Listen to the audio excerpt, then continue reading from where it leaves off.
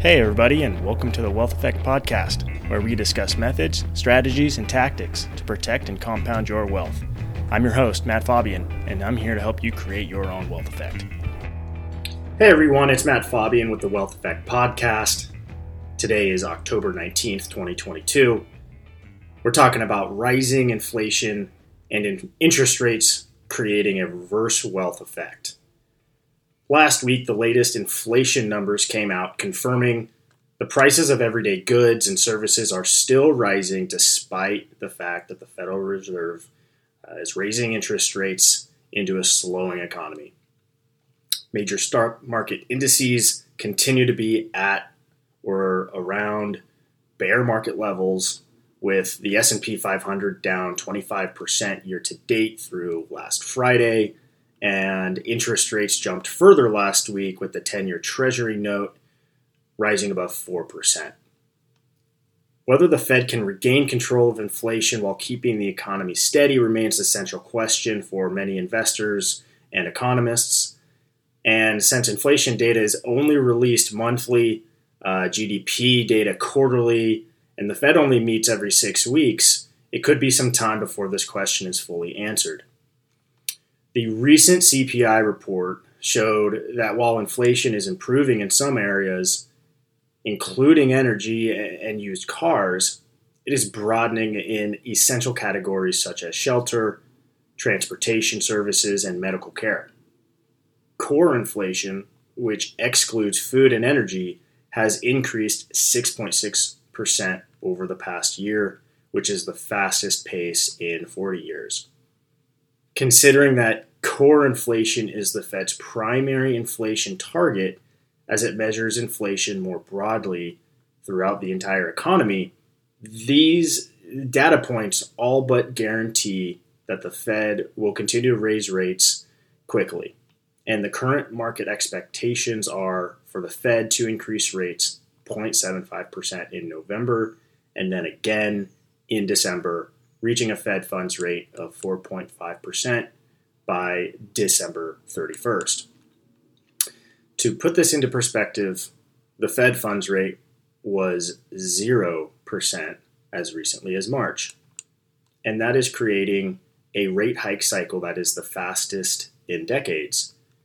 In the show notes, I've posted a chart on historical interest rate cycles going back to the early 2000s, actually late 1990s, showing the Fed funds rate as well as the 10-year and 5-year Treasury bond yields, with also shaded areas indicating recessions. And really what you'll see is the latest interest rate hiking cycle is the fastest, steepest, quickest in magnitude interest rates rising cycle that we've seen over this time frame.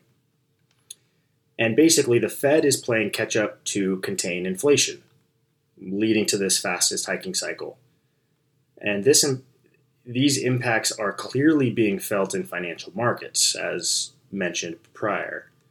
Further, the bond market is experiencing the worst year-to-date performance in over a century, which that the bond market is down roughly 16% year-to-date. However, and unfortunately, the Fed's measures have yet to meaningfully impact CPI, the primary metric that they're seeking to reduce, and is the primary reason for this is that much of the inflation story has been driven by supply constraints, which the Fed has very little influence on via monetary policy. Further, monetary policy works on 6 to 12 month lags before it impacts the real economy. So the effects we are experiencing today can be attributed to their policy changes around the turn of the year, when they first stopped their quantitative easing program or their bond buying program. And again, they only started raising interest rates in March. However, because financial markets are forward-looking, monetary policy changes have a more immediate impact on financial markets, which is why we've seen stocks and bond markets and markets all over the globe reacting over the last 12 months. This is also now bleeding through into economic indicators, which are pointing to a slowdown. So the next chart that I posted is the yield curve, which I've spoken about before, as well as leading economic indicators going back to the 1980s. And what you'll notice about this current period on the far right of the chart is, one, the yield curve is inverted, so it's showing a negative yield curve between the 210 spread, which is a recessionary indicator.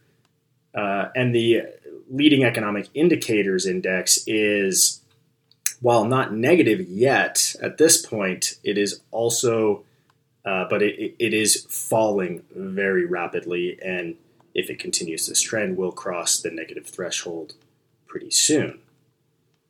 Consequently, many investors continue to worry about a so-called hard landing, a scenario in which the Fed must induce a recession to regain control over inflation.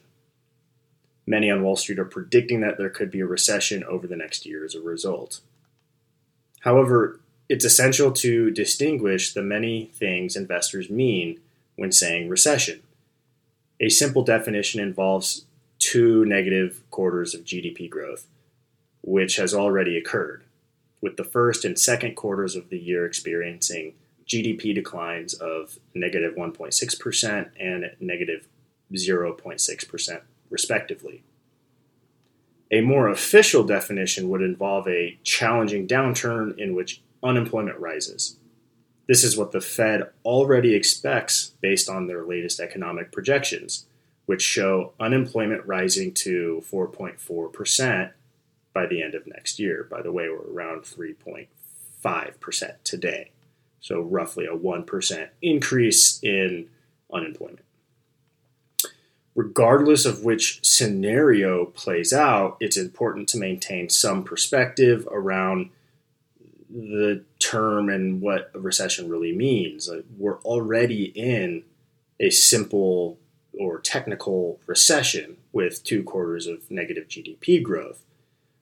Irrespective of how the NBER, the National Bureau of Economic Research, ultimately defines this period, historically, recessions occur periodically, and frankly, they're important to the economic and business cycle for an economic reset to pave the way for future growth. However, as mentioned previously, the leading economic indicators and the yield curve suggest that we are not quite there yet. Another large market that really has been in the crosshairs of the monetary policy by the Fed has been the market for mortgages. Mortgage rates are at the highest they've been since 2008. So the next chart in the show notes, I've posted the average 30-year fixed rate mortgage nationally, which currently is at 6.9%.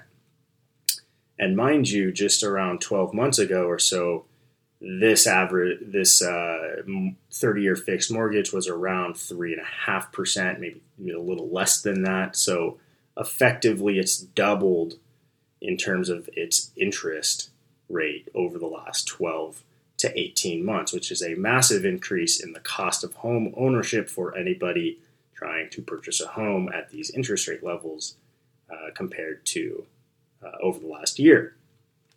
So the Fed's actions can be seen directly in this market for home mortgages with that latest average of 30-year fixed rate mortgage.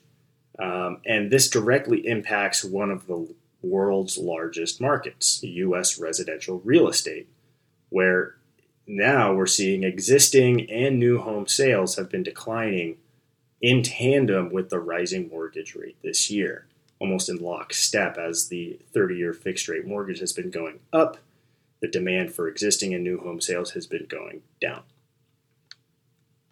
One of the main channels monetary policy affects the real economy is via the positive wealth effect, title of this podcast, generated through rising home values. Typically, homes are the largest single asset individuals or families own. When those owners have higher home equity and net worth, their spending propensity increases, which feeds into overall economic growth.